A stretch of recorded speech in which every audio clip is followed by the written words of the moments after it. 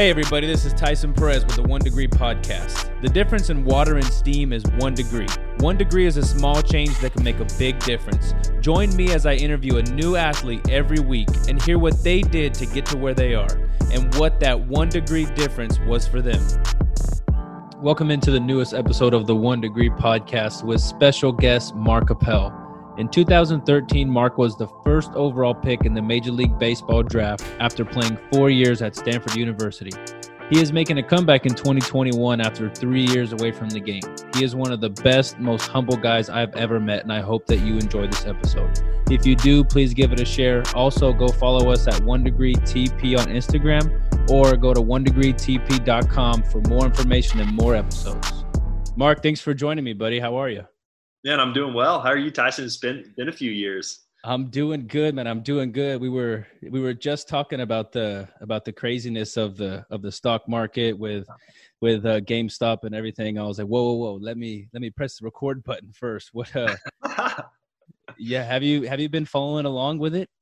Yeah, it's been wild. I mean, just, I was actually kind of in the pandemic, took a little bit of money and was just trying to pick stocks. And I've been doing that for probably 6 or 8 months now. And I was looking at it like 2 weeks ago, it's $30. And I was like, you know what? They're talking about maybe going out of business, going bankrupt. But one of the things was that the guy who runs Chewy, I saw that he bought it, or he put in, he got he owns like 10% now. Yeah. He took the board of directors, 3 board of directors spot. I'm like, you know what? It may be worth the flyer. I didn't pull the trigger on it, and man, I wish I did, because it's crazy. It's crazy. Just everything that has happened the last couple of days, and then today, especially with Robinhood shutting down the buy orders, and basically just like. How bad is that? Like, in your opinion, you're a very, very smart guy, very, very smart with your money. In your opinion, how do you feel about what they did? Like, and not just Robinhood, all of the big institutes. Yeah. So, I mean, I don't want to talk too much about it, but I don't have any problem with hedge funds short selling stocks that they think are overpriced, right?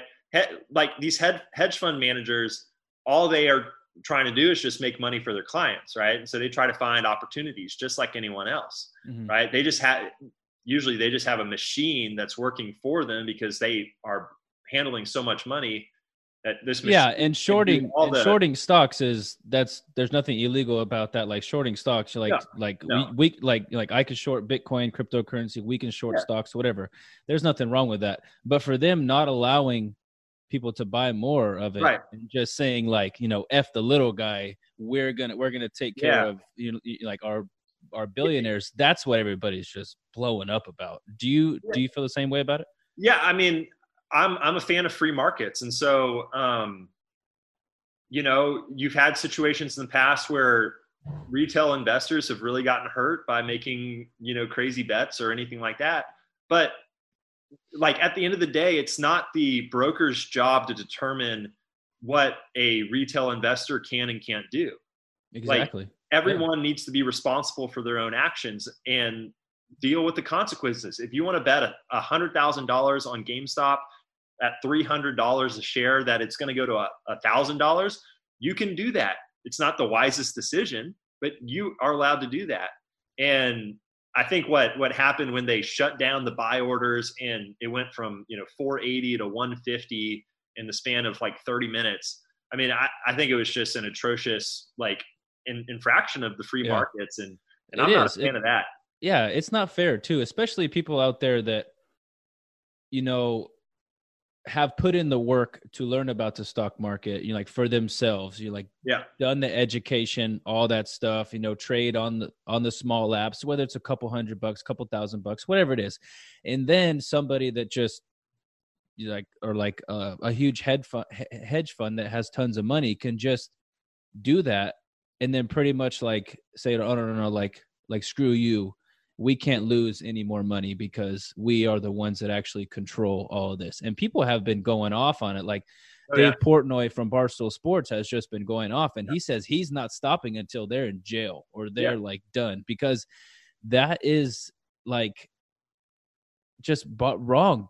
This just proves why people don't like big government, why people don't like big banks, like all that stuff, because this stuff happens. Yeah. And I don't think it's, it's not, I don't know, like the issue, one of the other issues is that all the people that are trading on Robinhood, especially, because that seems to be the biggest one. It's like, hey, we're for the people, all this stuff, right? The average age of the investor on Robinhood is 31 years old. Yeah, that's why it's named Robinhood. Yeah. Take from the rich, give to the poor. Right. And it's doing the opposite today. And they kind of showed their colors in that. But essentially, these like reading through just forums and the Reddit threads and all that stuff. It's like these are people that came into the job market right after the financial crisis. And so they're going home, they're watching The Big Short, and they're like, these hedge fund managers, these bank executives, these are the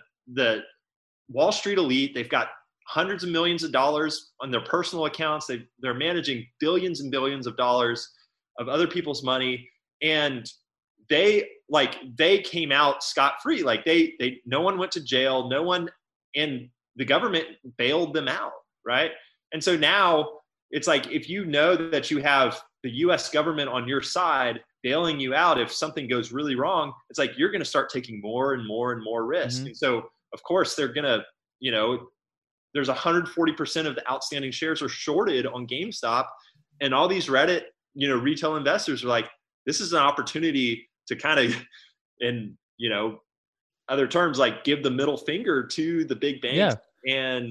And it's and that's it too. Personal. And it's really personal. Honestly, they just outsmarted them, because they knew what they were doing. Like shorten the stock. And for those of you who don't know what shorting the stock is, and Mark can probably explain it a little bit better than me, but it's pretty much you're betting on the stock to go down.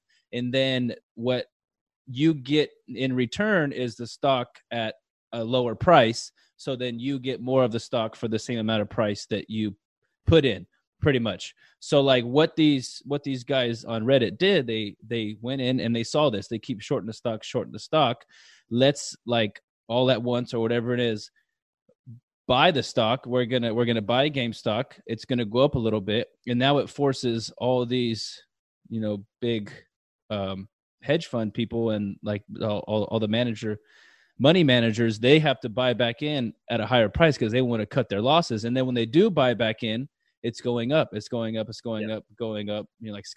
So nothing wrong happened. Nothing like illegal happening. It's not no illegal. Collusion, no manipulation, nothing. Like this is just how the stock market goes.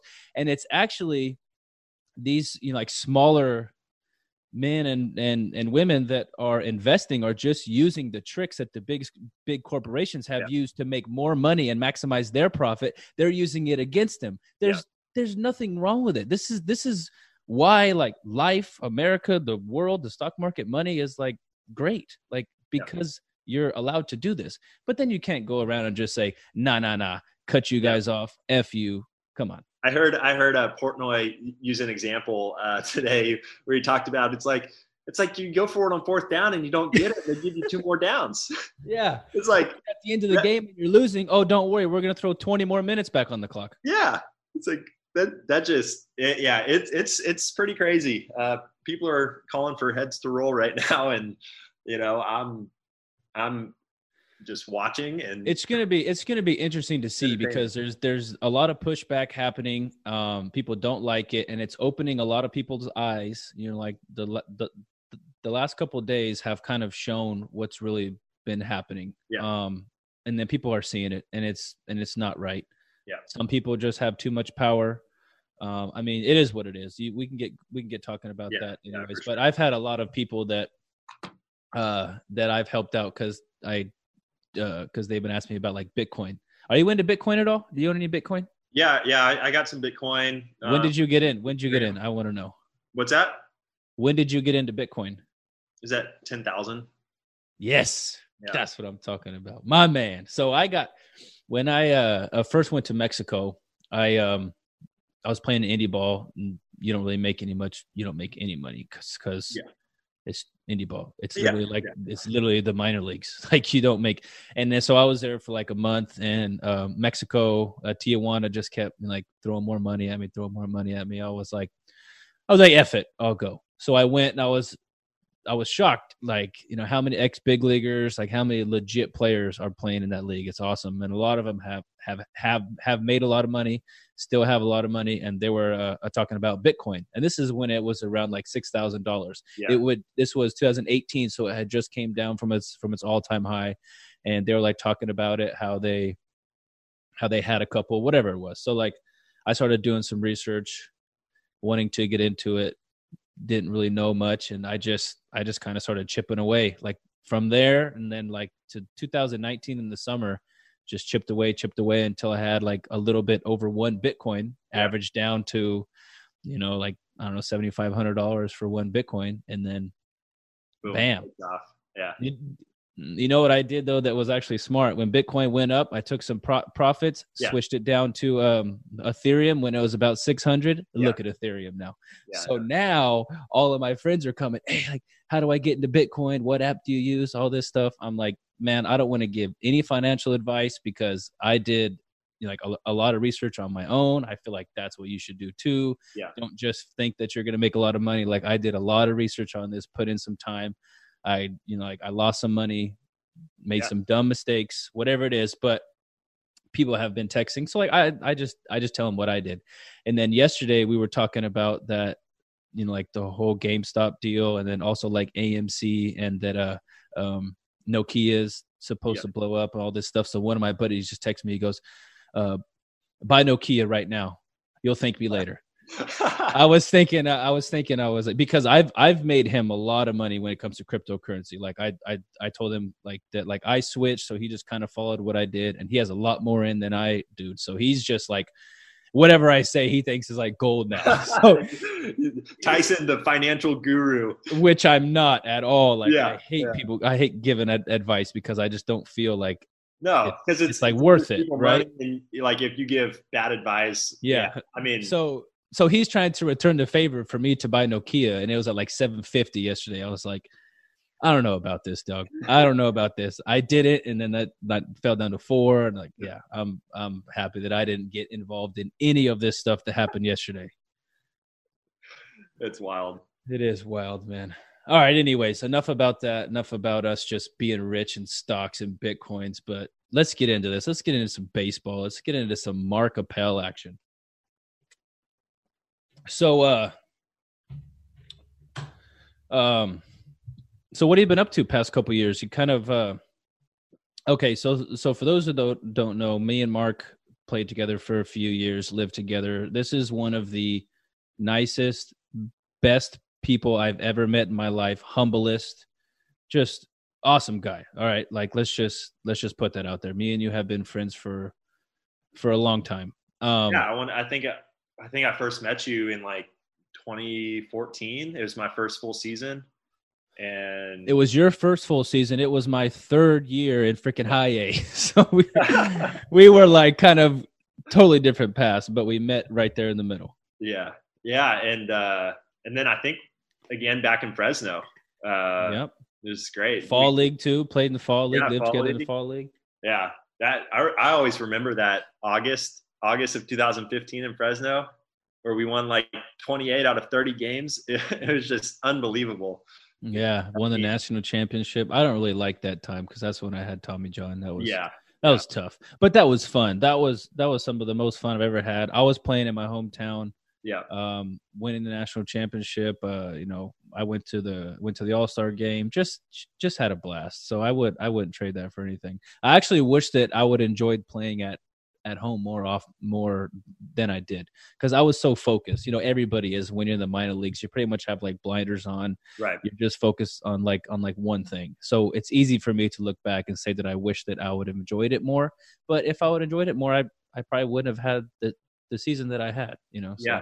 Yeah. No, you're absolutely right. It's that balance of kind of enjoying kind of what you're doing and getting into other things outside of the game versus focusing. You know, it takes a lot of kind of focus and mental energy. It is. It is. And you've had to deal with You've had to deal with, and I'm just going to straight up say, you had to deal with a lot of shit, way more than any other baseball player in the history. I'm talking like you've had to deal with more shit than like big leaguers or somebody making a mistake in the World Series, because like you had to take all this while you were in the minor leagues, struggling with the rest of everybody. But since you're Mark Appel, you were the number one pick in the draft, that you're supposed to be different than your peers, which I know that you always thought this, that it was like a slap in the face of your teammates, guys like me, other people that you played with, because you're getting all the attention and all this stuff, whether you did good or bad,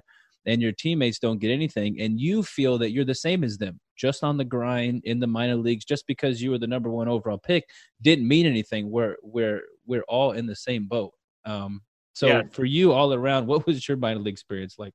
Yeah. No, that's absolutely right. I think depending on who you talk to, I think a lot of the people that don't know me probably misunderstand me, because there was a lot that was said about me and a lot that I went through. Right. And so even in college, I went back to school my senior year, and I was drafted by the Pirates my junior year, 8th overall pick. And I went back and turned down a lot of money, and people had things to say about that, and they make, people can have opinions, but when you start making judgments about someone's character, it's hard to, get outside of that. And what I had to learn was to not really care about other people's opinions other than the people that are in my circle. And, I kind of have like a small circle as my family, right? And then a larger circle that are the people that, I go to on a regular basis, and I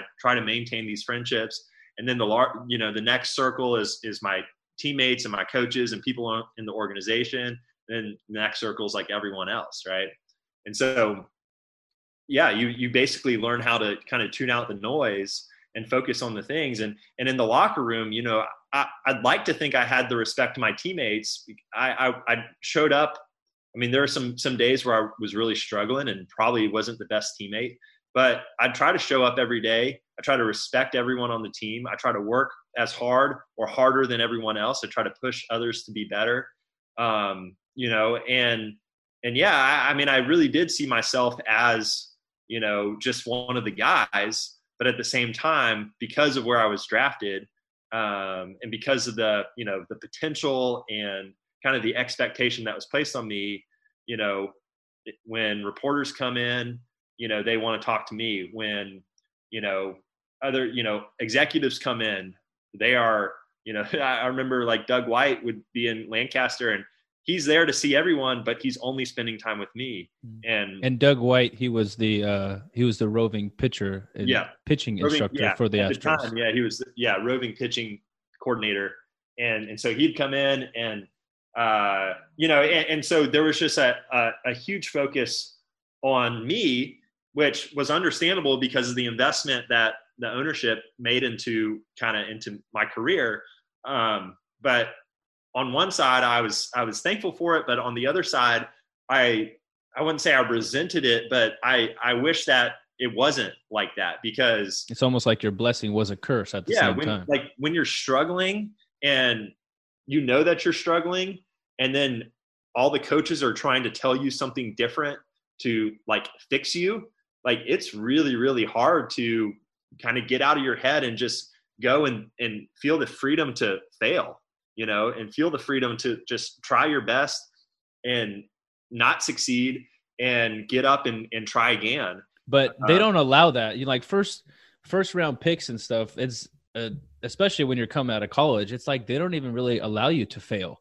Like right. You have like one bad game, all these people are like, what's wrong? Is he hurt? We got to fix this. We got to fix that. And it's bad. Like you need to learn how to fail and then learn how to pick yourself back up and make yourself better on your own. You can't have 14 different people trying to fix you. But like a late round guy, they're almost expected to fail because they're not really supposed to make it and they don't really care. And those guys are the ones that end up being some of the best players in the game because they learned how to fail and they just kept working. They kept working. They kept learning. And they did it on their own without getting 3 or 4 different voices coming at them. Yeah. And and sometimes you like, if you just focus on the why of like, why am I failing? You start to see yourself as a failure, and you don't actually get to the point where you can actually work on those things. Like sometimes if you have a bad game, you just need to wash it and come to show and like never think about it again. But what happens is you show up, you watch the video, the coaches are walking you through everything. You're looking at mechanics. You're saying, oh, wow, this doesn't look the same. This doesn't look the same. I have so much wrong and so much that I need to fix. When sometimes you just need, hey, just wash it. You're a good enough athlete to figure it out and just get back on the mound, do it again, give it your best shot. And so there was that side of things in my minor league experience. And then there was also the physical ailments that I was feeling. And, slowly over the years from 2014 to 2015, and then finally in 2016, my elbow started developing like bone spurs. And it was never something that was like prevented me from like throwing or being able to throw hard, but it slowly started like leading to compensations, and my command started to decrease, get worse. My velocity went down. But I felt this obligation and kind of this expectation. It's like, I can't get hurt. I know the Astros are expecting a lot of me. And so I want to do right by them. They've given me a lot of money. And so I want to be able to honor that commitment that they made to me by providing and doing what I need to do on the field. And so going on the shelf wasn't an option for that, especially once I started like struggling. And in 2015, that's the first full year that I like didn't play or didn't go on the DL. And that was the like year where my elbow started really, really hurting. And I ended up having surgery in 2016 after I got traded to the Phillies. And through those years, I started developing a lot of bad habits in my mechanics and things like that ultimately led to shoulder injuries, which I experienced while I was with the Phillies. And so, it was this combination of, man, when I look back, I'm like, what went wrong? Well, I think there were a lot of things that went wrong. And what could I have done better? I think there were a lot of things that I could have done better. But there was an aspect of, I didn't know what I didn't know. And, man, if anyone ever accuses me, like, you can say whatever you want about my performance, but if anyone ever accuses me that I didn't care or I wasn't sincere in trying to right the ship and figure out how to be a successful baseball player in the minor leagues and ultimately make it up to the big leagues, like, you just don't know me. And so, it's like, I honestly look back at all those times with a lot of like just joy, being on this side of it. Like, a lot of the things I experienced there have shaped me to be the man who I am today. I've gotten to learn how to not like bow down to the people's, other people's opinion of me, which is hard when you're a people pleaser and you want other people to like you, and I've learned I think I've learned patience. I've learned an aspect of resilience. For me, faith is a huge part of my life. And I've learned more about God in those years than I ever did in my first, 22 of my life. And so there's just so many like great things that came from it. And I'm so thankful I went through it all. But from the world's perspective, it's like, it's a failure story, Yeah. And that's it too, is I just, I want people to understand like the real person that you are, because very few people actually got to meet you and be around you for the majority of the time that your teammates did, like me and some of the other guys that we played with. And we all heard it too, even from your teammates, like everybody's going to do that. Like when you're a top pick and you're struggling, it's easy to point out that person's struggling because it makes you feel better about yourself too, because like, oh, like if the 1-1 struggles, we struggle, like it actually makes us feel a little bit better. And that you're not like this guy that like didn't care, like you like you said, and I think that you just had to endure a lot more stuff than the average player. And it was almost like a snowball effect.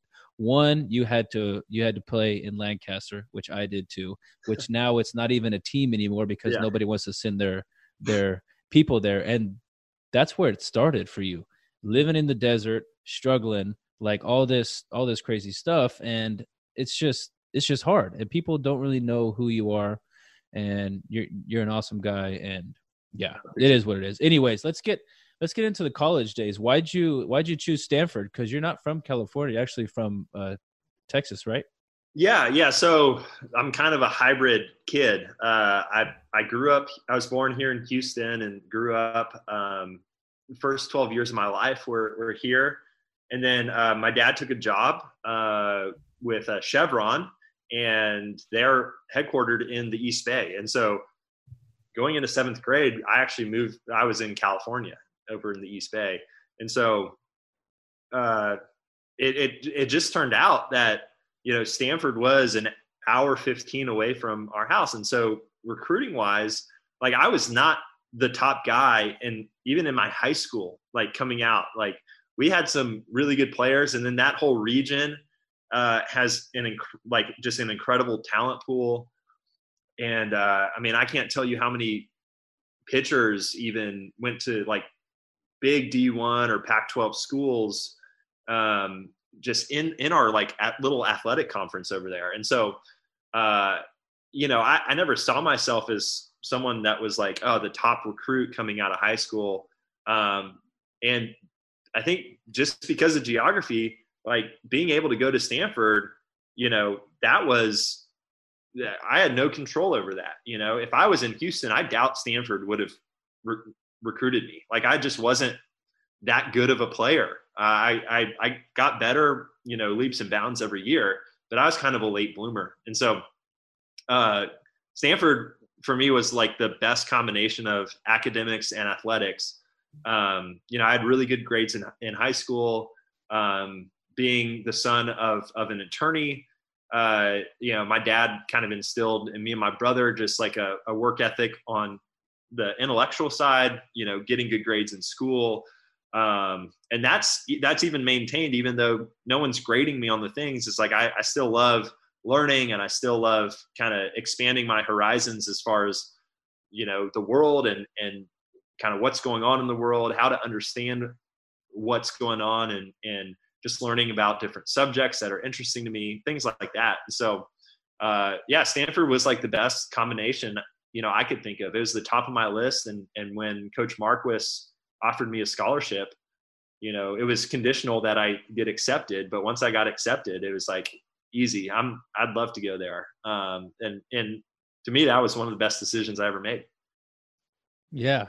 I mean, everybody knows Stanford as a really good school, one of the most prestigious schools that you can go to get a degree, but they're also a powerhouse in almost every single sport. And it's rare for a school to be such a, people would call it a difficult school to get into, or like a tough education to get, whatever. But at the same time, to be good at athletics and all that stuff, it just shows like how great of a human that you have to be to go there and like play a sport. Because you got to be smart, you have to have good grades, and you have to be an athlete. And at the same time, you like once you're there, you have to bust your ass in the classroom, study, and then at the same time, you're there to pretty much play a sport also, because they're helping you with your education and everything. Yeah, and they help you out. I mean, just like most other schools where student athletes are like pretty prevalent, they provide tools with study guides and tutors and all sorts of things kind of in the academic world, and really Stanford, people always said like the hardest part about Stanford is getting in. And once you're there, the professors try to do a really good job of like, they want you to succeed. And so like, if you fail a class, no one's looking at the student and saying, oh, why did this kid fail? They're looking at the professor and being like, what are they doing that, like, how can they better teach these kids? Because basically every kid that's there is pretty motivated to learn something or do something, interesting or exciting, in life. And so, like, the motivation isn't really the factor for the kids, the students at Stanford. It's just being able to get through kind of the work and learn how to manage your time and things like that. But you learn a lot of life skills going there and stuff. Definitely. Not just sports, not just, be in the book. Why did you stay for your senior year? Some people say that you wanted to stay so that you graduated. Some people say that you wanted to be 1-1. What was the reason why you stayed? I wasn't concerned about being 1-1. There were, even after my junior year, we lost pretty badly to Florida State, and it stung. We were in the super regionals, and I had a really bad game, and I felt like I let my team down, and I'm like, man, this is the year, like, we should be going to Omaha, all this stuff, right? And so that was kind of my end. I had already been drafted at that point, and then it was like, all right, I've got 6 weeks or 8 weeks to make this decision. And as I was just kind of thinking about that, I just realized that I just felt like I had unfinished business left at Stanford. And I also knew it'd be great to have my degree and not worry about having to go back. And then, the only concern was, like, from a financial standpoint, the question is, well, can I do better than what is currently being offered to me? And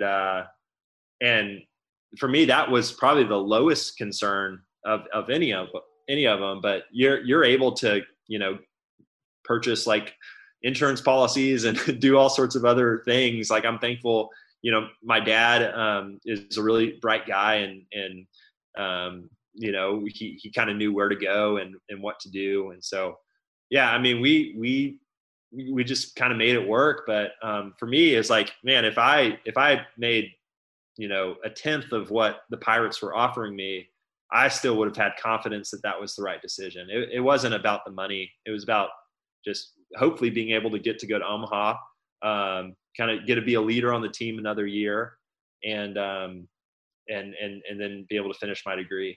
So. Did you take an insurance policy out on yourself? Kind of like Clowning did. Probably not like as big as him, but yeah. No, did you? No, it was. Yeah, the insurance world is pretty strange, but long story short, yes, I did. Fortunately, I was able to borrow money from my dad, which I was able to pay him back, obviously, the next year. And yeah, I mean, you pay the premium up front, and then if it was what's called like a loss of value insurance policy. So it's like you set a value, and basically if for whatever reason, if you get hurt or something like that, and you don't make as much money in the draft, the insurance policy would kind of cover the difference. Cover a little bit. Negotiated. Yeah. And so yeah, but honestly, like I would have felt fine even if I didn't have the insurance policy. Mm-hmm. Like, if I didn't have the insurance policy and if I got hurt and I lost everything money-wise, like, I still would have been so, like, happy with the decision, Yeah. That kind of brings up a good question for you. Like, in your mind, is money important? Because this is like it's kind of could be like a loaded question or answer, because everybody knows money is very, very important. Without money, you can't do anything. Right. But when you were drafted, it was a record signing bonus at the time. Obviously, a lot of money. I'm not saying anything that nobody doesn't know. You can literally Google it. Like, it's like nothing crazy. But in your opinion, what is the importance of money to you? Yeah, I mean, you obviously need money to do things, right? To live, to eat, to breathe, there's just so many things that that money provides. For me, it's more about are you a slave to money, or is money your slave, essentially? And and part of that comes down to your identity, and you can get kind of deep in the philosophy of all these things. No. This is good stuff. I love this stuff. Yeah, but it's like who are you? What are you about? And do you want to work for money, or do you want money to work for you? Right. And when I say money to work for you, I'm not talking about, get money and then put it in the stock market and it'll work for you and it'll make you more money. No, I'm talking about, what are the things that you care about? What are the things that are important to you? What are the things that you like? Yeah. What makes you happy? What makes you better at your job? Like, some people like to have a fancy car because it makes them feel better at their job. It makes them feel like they can conquer anything. Some people don't care about cars. They still drive the same car and they got billions of dollars in the bank. It's Absolutely. Just everybody's different. That's right. And so, it for me, money is important, but it's not like the thing that I care about or I think about every day. Like, I can't take it with me when I go, and so like, if there's a cause that I care about, it's like, and I have everything that I need. I have more than I need. And so it's like, I'm content, and sure, like there's opportunities to make more money, and those may be things that like spark my interest, but it's not about the bottom line return. It's about how do I understand myself, and how do I feel like God is using me in this world. And if it turns out to be profitable, then that's great. But if not, and that's, and we haven't gotten to it, but that's kind of why I'm like wanting to play baseball again. It's because I love baseball. Like a lot of people think that I was just trying to do it to make a lot of money. It's like, well, here I'm at, I'm gearing up for a minor league season where I'm going to be making, $10,000 this year. And it's funny because you've made, and me, myself too, more in Bitcoin this past few months than we made our entire minor league career. That's how like I would make more money in my off-season job in like 2 months than I would make during a 6-month minor league salary. Yeah, it's wild. I think you like driving for DoorDash, you could probably make more money. Oh yeah. You can make money. I mean, like, anybody can make money. You can go down, sit on the street and make money. It really doesn't matter. Money can't rule your life. Like, just like you said, it's crazy. Yeah. I got a kind of a tough question for you here, and I want to hear your answer because you're a very, very smart guy. So obviously when you signed for a lot of money, would you trade all that money, your entire signing bonus, for a different minor league experience, and then trade that to eventually be into the big leagues right now? No.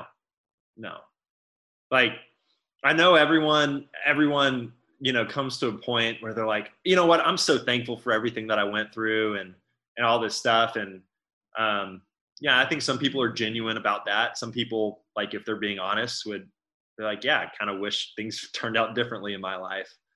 But no, I'm really thankful. One of the things that I think one of the biggest lessons that I've learned over my minor league career and in the years after is just the value of relationships. And so, like, if my, the scenario where everything's different, it's like, man, I don't know, like I could have burned a lot of bridges, and I could have just been kind of the egotistical, like, first overall pick, isolate myself, be like, I don't deserve to be here, all this stuff, try to get to the big leagues as quick as I can, grab money, grab fame, popularity, all those things. But it's like, man, I wouldn't have the relationships that I have. This is very important because a lot of successful people, I know Joe Rogan talks about this, how one of the biggest currencies is your relationship with others. Like, it's not money. Like, it's the relationships you build. If you build the correct relationships, you're going to be able to have money. You're going to be able to have whatever you want. Like, I forget who it was, but it was like, some like multi-billionaire. They said that if they asked them if they had lost everything, would they be able to get what they had back? They said, yes, for sure. And they asked him what you would do. He said, like, I would go and hang out with people that were making a lot of money and like have had success, and it would just like wear off on me because you build the relationships, and that to a lot of people and to me also is one of the most important currencies there is. No, I agree. I think the most important thing is relationships. Buddy, I won't name his name, but he's still playing, and he was just kind of struggling through the minors and had some injuries and stuff like that. And this was right when I left, and we were just talking and kind of building our friendship. And I was like, man, the most important thing in the world is relationships. And so I know you're not enjoying where you're at right now, but there are people around you that are maybe hurting, or there are people that you might have an opportunity to impact and to love in a way that could change their life. And that will mean more, way more, not only for, what I believe like the rest of our lives, but in eternity. Like that's going to mean way more, because, this is like people's lives. It's their souls. It's their identities. It's who they are, as opposed to what they can give you or provide for you, and when you approach relationships, with a non-transactional view of things, you start to get to know people for who they are and what they're about. And man, it'll really change your life, because not only do you get to see the beauty and how God has made so many people in this world, but you get to learn more about yourself, because they're going to start asking you questions, and a true friendship is going to develop there, to where it doesn't matter your status in life, whether you're in the big leagues or not. I mean, there are a lot of guys that I tried to keep in touch with after I was done that, just never kept in touch with me. They wouldn't return my phone calls, and they were in the big leagues, and just like, man, that's tough, but it's just, like ultimately not wanting to get to a point where it's like, and I'm not saying that they kind of looked at me as like, hey, Mark may be able to provide something for me in the future. And then once I'm out of the game, it's like, all right, Mark has no value to me anymore. I'm not saying that, but it could be that. I really don't know. But I just want to approach my relationships with like a sincerity and a purity of heart towards that person, that they aren't someone who can give me something, but they are someone who is like deeply loved by God, who is created by God, and therefore has an incredible amount of worth, more worth than they probably know. And if I can approach every relationship, or even people at the store or anything like that, with that mentality, it's like, I don't really care what I have, where I'm at, how much money I have or how little money I have. If I have a roof over my head, if I have food to eat, it's like, man, I'm going to be pretty happy. Mm-hmm. Yeah. It's kind of like the difference in like living your life like joyful and being joyful and having joy versus like living it happy. Right. Yeah. Because, Matthew McConaughey, he's freaking awesome. If you guys don't really follow him, or you think that he's like dumb because of kind of the roles that he played, this guy is sharp. Matthew McConaughey is one of the sharpest people that we have. And he says that happiness is a emotional response to an outcome. So it's like, if I get this, if I do that, then I'll be happy. If this, then I'll be happy. That's different. Like that can change all the time. Like people are always trying to find happiness, but living joyful, like, is different. Waking up every single day and like actually being happy instead of looking for it. Yeah. And there's an aspect of joy that is tied to hope. And so it's like we've all been there when it's been like just seemingly a really hopeless situation, and it's been depressing, and like those moments and those seasons are when joy is like just totally stripped, and you just really can't find it anywhere. And even if you win the game, or you do the best, or you guys win the championship, like, yeah, you might be happy that night and you're like, wow, this is great. But man, when that joy is totally absent in your life, it's tough. And I think that joy is so tied to hope, and what you place your hope in ultimately leads to the amount of joy that you have. And so if you place your hope in being a millionaire someday, or you place your hope in getting to the big league someday, right? The amount of joy that you will experience is the is kind of directly correlated to the prospects of what you hope for will happen, right? And so when things are going great, right, and your hope is to make it to the big leagues, when things are going great, you're going to experience a lot of joy. Even in the day-to-day, you're just going to be happy. And it doesn't matter if you have a bad day. You like, man, I just know that like things are going to be better. And like, I'm going to be able to get to the big leagues. When you start having injuries and you start struggling on the field and that's your hope, man, that hope seems to be slipping through your fingers. And more and more and more, you're just going to not experience the joy. And so for me, with all that being said, like I want to place hope in something that is secure and firm. And for me, that's God, honestly. Like the hope that I have in eternity and the hope that, you know, when you look at scripture and you look at what the Bible says about, you know, like humanity's state and who God is and Jesus coming to the earth, you know, it's like everything rests on the crucifixion and the resurrection of Christ for the Christian faith. And so if none of that happened and none of it's true and Jesus is still buried in that grave, then I have nothing to hope for. But if it is true that Jesus did walk out of the grave, then I have a hope that is secure, and there's nothing that can, like, there is no amount of pain or sorrow or anything that can strip that hope away. And so, you know, when you have a hope that is secure, it doesn't matter what happens in the day to day. You do your best, you try your best, you're going to fail sometimes, you're going to succeed.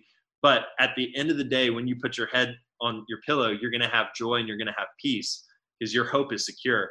And, you know, I think joy is like one of the things that people want the most in life. And it's one of the hardest things to find. And for me, it's found only in God, but, you know, people hope in things that are also good things and like really good things. And so you place your hope in your family, or you place your hope in relationships and things like that. You know, and people get to experience joy through that. But I think there's like an ultimate joy that can be found. Yep. And I know that you've had to rely on your faith during your career, and everybody does.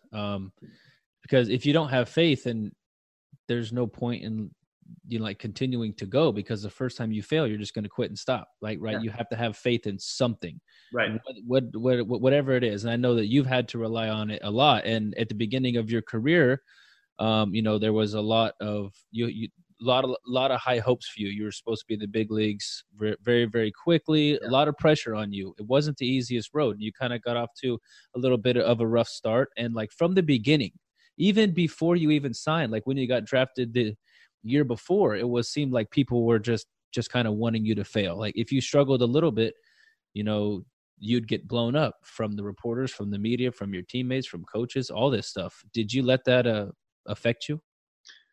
Yeah, I think I did. And just being honest, like, you know, I wish I could have said, man, no, I was just so rock solid. I was, you know, No, dude, I was there. I saw it. Like it for sure would affect anybody. Yeah, for sure. And, you know, one of the things that's the hardest is even like when, you know, your teammates are like hoping you fail, because it's a dog eat dog world in the minor leagues. And so it's like, hey, if, you know, Mark was supposed to be this guy that's just like zoomed to the big leagues, but now he's in the mix, and man, I might be able to, if I show I can be better than Mark, then, you know, that bumps my chances of making it. Right. And so, and I understand that. But yeah. I mean, it's tough to kind of experience some of those things and maintain a faith. And I think my crisis of faith that I experienced at times was not whether I'd be able to make it or recover or bounce back. But sometimes I really felt like, you know, like, has God forgotten me? And are these moments, like, is there any redemption in these moments? You can kind of get into a dark spot there too when that happens. Yeah, for sure. I mean, I remember when I was in Lancaster, and, you know, I was sleeping on a mattress on the floor, and, you know, we had a beach chair, and that was our couch. And, you know, you're in the desert, and I had 7 games in a row where I didn't get out of the third inning, and I had over like a 12 ERA, and this is less than a year after like my high of being drafted. Just a little disclaimer for the listeners. Lancaster, California. It's in the middle of the desert. So it's hot. The wind blows about, and I'm not kidding you, 20 to 50 miles an hour straight out to right center. Straight out, the wind blows. I've seen pop-ups where the second baseman ran to the outfield to catch it, and the ball go over the fence. I gave up a very broken bat home run. Yes, It is a very difficult place to play. Yeah. Okay, sorry, continue. Yeah, no, it's good clarification. I wasn't playing great anyways as it was. It just, it's like when you give up broken bat. It couldn't have helped. Yeah, it couldn't have helped. It couldn't have helped. But it's just, it was just one of those things where you're kind of in these dark places, and you start to wonder. It's that, people, I bet many minor leaguers would consider, Lancaster a godforsaken place, right? But if you think about that, it's like godforsaken, like God has turned its back on Lancaster, right? And so you're, man, I'm in this godforsaken place. Am I godforsaken, right? Has God forsaken me? And where's the redemption in this? And you always see where the redemption is, after the fact. And sometimes after the fact is the next day. Sometimes after the fact is 6 years later. And so it's taken some time and wrestling with my faith, wrestling with God, and going to him and expressing my doubts and understanding, man, I fail and I do all these things, but like the beauty of the gospel, and which is like the foundation of the Christian faith, is that it's not dependent on our ability to be faithful. It's dependent on God's ability to be faithful, and God is always faithful. And so even when you're going through those moments, like learning how to hold on so strongly to those promises, like that hope, right? That you can get through this, and that God is going to redeem this, that if you continue to walk faithfully and to keep your eyes on him and to go to him, even when you can't hear him or feel him or experience him, like you just keep putting your head down and walking through it, that God will redeem that. And that there's like just growth and maturity and character building, and ultimately like being conformed to the image of God. Like you are becoming more godlike when you go through those moments. And the Bible talks about it all the time, of like trials, going through trials, and how it produces hope and joy and perseverance and character, so that ultimately you'll be able to withstand just about anything. And so that was, Lancaster was kind of that year for me, where it was like, okay, going from the highest of highs to the lowest of lows. I don't think it was any coincidence that it was in the desert, because I was in the desert, and it's just very poetic in that sense. But looking back, I'm thankful, and some of my greatest lessons in life and understanding how to have contentment and peace and joy come through those moments. Mm-hmm. And I remember we played together just maybe like a month or so in that 2014 season, and I went up to AA and had a lot of success there. I loved Corpus Christi. I know you did too. I had a blast. But there was one time, I think it was like after a game, there was a picture going around, and it was of the Lancaster locker room, and one of the lockers, the walls just completely destroyed. And we were all like, what's going on? What's going on? And everybody goes, Appel finally lost it. What happened? Tell the people this story. Tell the people this story, because it is great. You said it exactly. I lost it. Yeah. No, that stretch of like 7 games where I was like brutal. It was the day after my 23rd or 23rd birthday, something like that. And it was the day after. I was like, you know what? New year. I'm a year older. Like new opportunity, fresh start, clean slate. I've struggled, but kind of building myself up. Like, hey, today's a new day. Like, everything that happened in the past is in the past. All that self-talk that doesn't really actually work. Yeah, you're like, okay, this is really going to work. I go to the game, And, I do my warm up. I'm focused. I'm locked in. I go 1 1/3 innings. I give up like 7 earned runs, 12 hits. I walk 3, like I hit 2, like I'm done. Right. And this is after this long stretch of really, really bad games. And, I think my best game was like 5 innings, 3 runs. I was like, if I had that, I'm like, oh man, I really threw the ball well that day. Wow. Which is not a great game in A-ball if you're trying to seeing yourself as a potential big leaguer. But I get into the locker or into the dugout.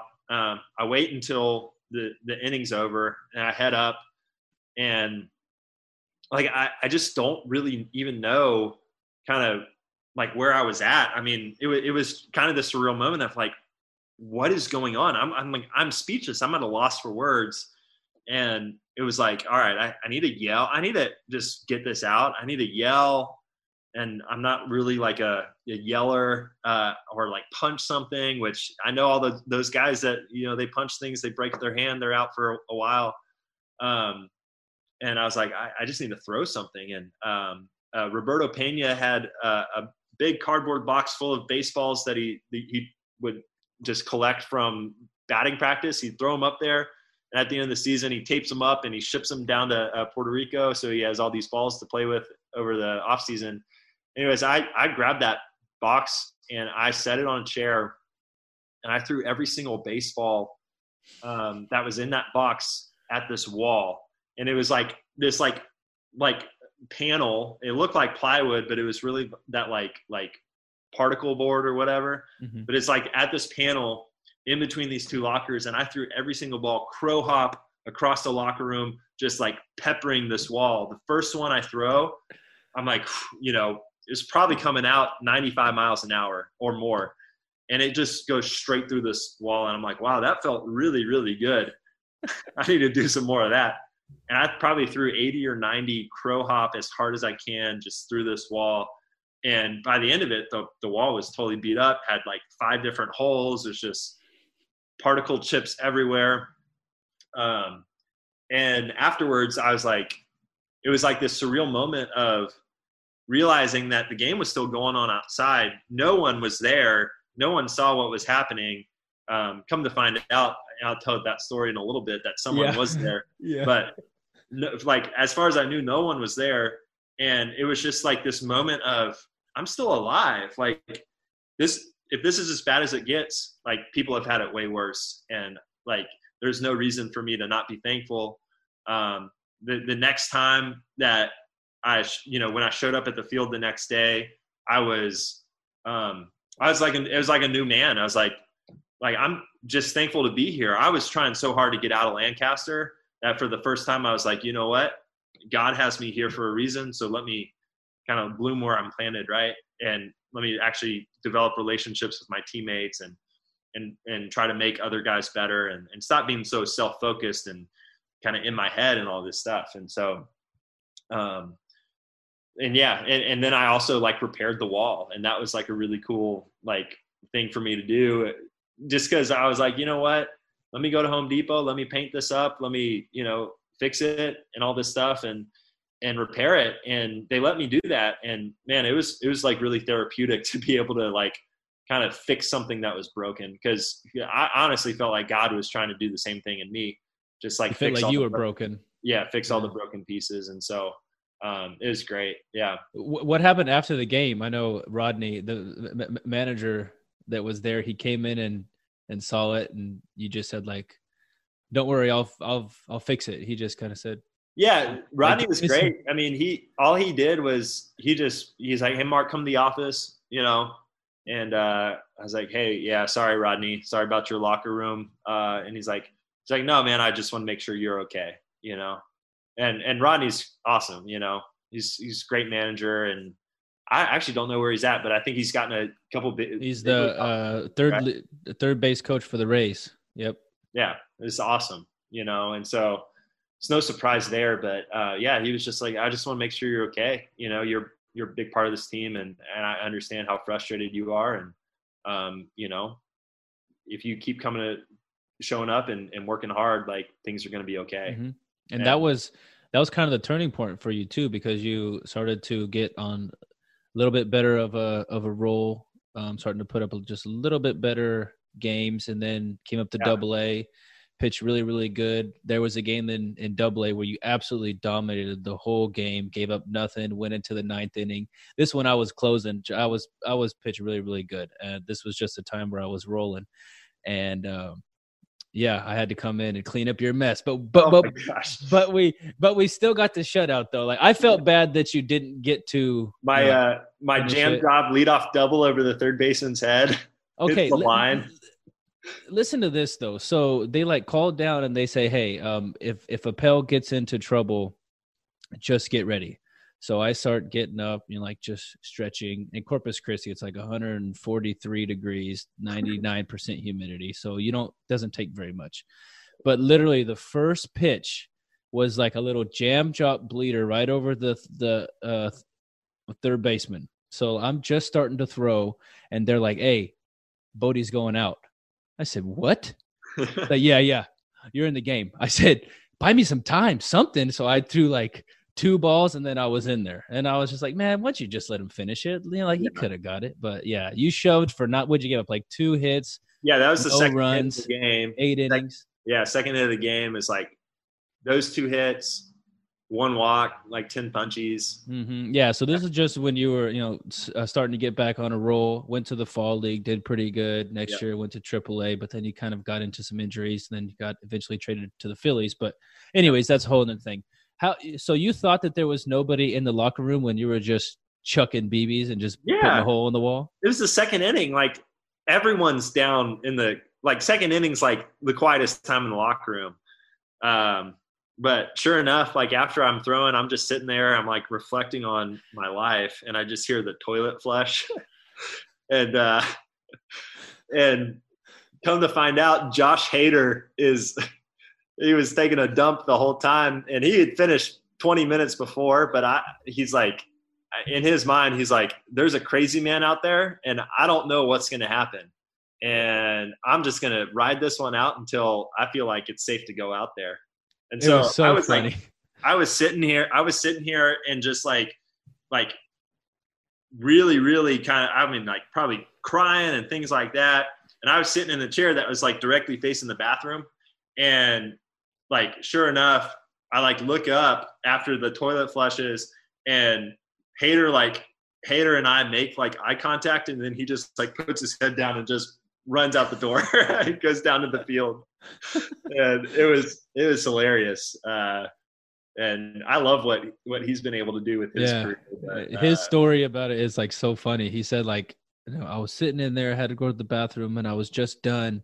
And then all of a sudden I just hear wham, wham, wham. And then he's just like, so I just stood there like I missed my opportunity. I can't go out now. So he's like, he had to wait for like 30 minutes in the toilet just until you got done. And then he said, I just got out of his way. Just bolted. So funny. God. So when was the last time that you played a game? When was your last game? Yeah, last game was September of 2017. I pitched 1 game in the playoffs in AAA. I was flying up there, and if we won, it was the last game of the regular season. If we won that game while I was flying up, then we would be in the playoffs. If not, then I'd be packing my stuff up and heading home. And so we won the game. I made it in the playoffs, and I came out of the pen, and I had 1 inning. I want to say I like walked a guy, gave up a like infield hit, struck a guy out, and then got a double play. And so was able to put a goose egg up on the scoreboard, but man, velo was down, command was not there. Like I was hurting and I was struggling. Mm-hmm. And at that point I kind of knew, I was like, okay, let's see how this off season goes. And, I got decisions to make, because if I can't play, if I'm not fully healthy by the spring, it's like, I don't know what to do.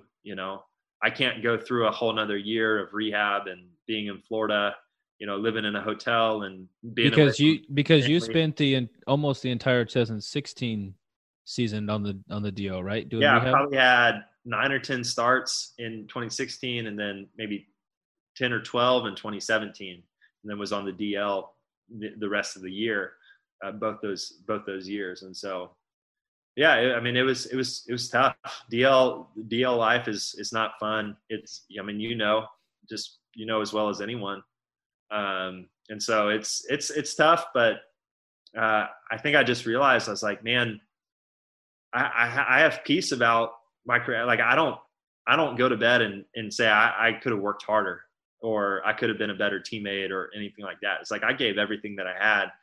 I'm just hurt. And at this point, like, if I'm going to play again, I need to get healthy, but I don't even know if I want to play again, because I'm not enjoying what I'm doing. I feel isolated. It's not healthy. Getting to play. I'm just doing rehab every day. I'm away from all the people that I love.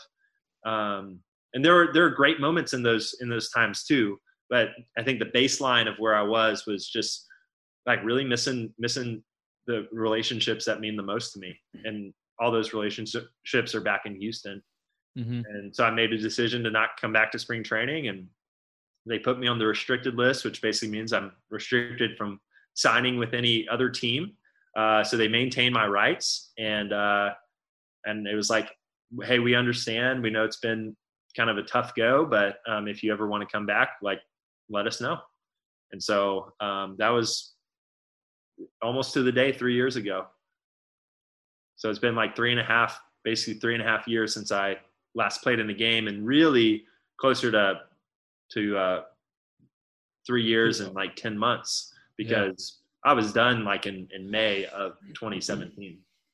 And you're looking to get back and play this season, right? You're getting in shape, you're throwing, feeling good, finally feeling healthy. Yeah. Phillies still have your rights, so it's not like you have to go play at some crazy indie ball, which is not even look like they're going to have indie ball leagues with all the minor league teams just get cut out, and which were the good indie ball teams are now affiliates. So there's not even really good place to play, but you're going to go back with the Phillies and get back in it. And I'm excited. Baseball in you. Yeah, I had that 2018 was kind of a year of new beginnings in a lot of ways, trying to figure out new things that I'm doing with my life, working different jobs and trying to figure out, man, who is Mark Appel outside of the locker room, outside of baseball. And I learned a lot that year, but at the end of the year, I was like, you know what? I still feel like I have something left to give, and I just need to get healthy and figure that out. So I saw some doctors, ended up having shoulder surgery, and basically rehabbed that all the way up until, basically March of last year, and was hoping to, get back into minor league ball somewhere. And then COVID happened. And so I was like, all right, well, let me put the brakes on the whole recovery, or at least the throwing, keep kind of the workouts going.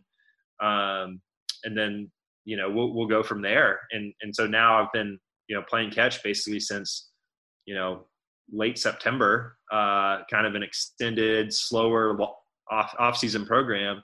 And it's looking like minor league camp will start whenever big league camp's done, and should be like early April. So I still have a few months, but I'm excited. It's kind of surreal. For a while during the process, I didn't know if I could actually even get back.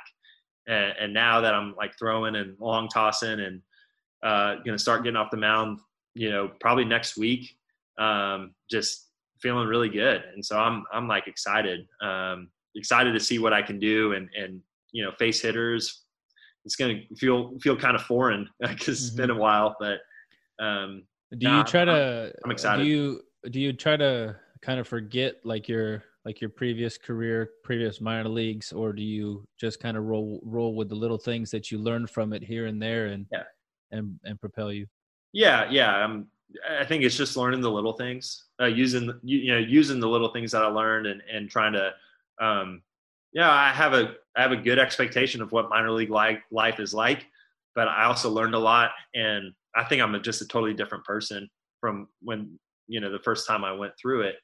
And so, I'm excited. And part of it too is I don't feel any sort of expectation or pressure, that I felt back then. It's like, I still believe that I can make it. But at the same time, it's like, there's no outside influence, expectation, pressure, and even internal expectation and pressure. Like the only expectation I have is that I just show up and I do my best and I enjoy every minute of it. And I've been doing that basically since I had surgery. And so it's been a fun process, and I'm excited to bring that kind of to the locker room and be part of the team again. Yeah. Sounds exciting. I know you were a big locker room guy, a big teammate guy, cared about all of your fellow pitchers, fellow players, teammates. And that's the thing that like I'll probably miss most about baseball is just my relationships. You know, I don't think any of us are going to miss all the bad times and like the grind and literally playing every single day. But just like your teammates just being in the locker room every single day. I know that you for sure missed it, how you've been away, because I think it's about enjoying like almost like enjoying being in hell with your brothers. It's kind of what it's like. Yeah, it's a little thing. It's the card games around the table. It's Mm-hmm. you know, eating beans and rice after a big win, and every day. It's the bus rides. It's the and you complain about all of it because that's just what you're supposed to do. That is what you're supposed to do in the minor leagues. The biggest complainers ever.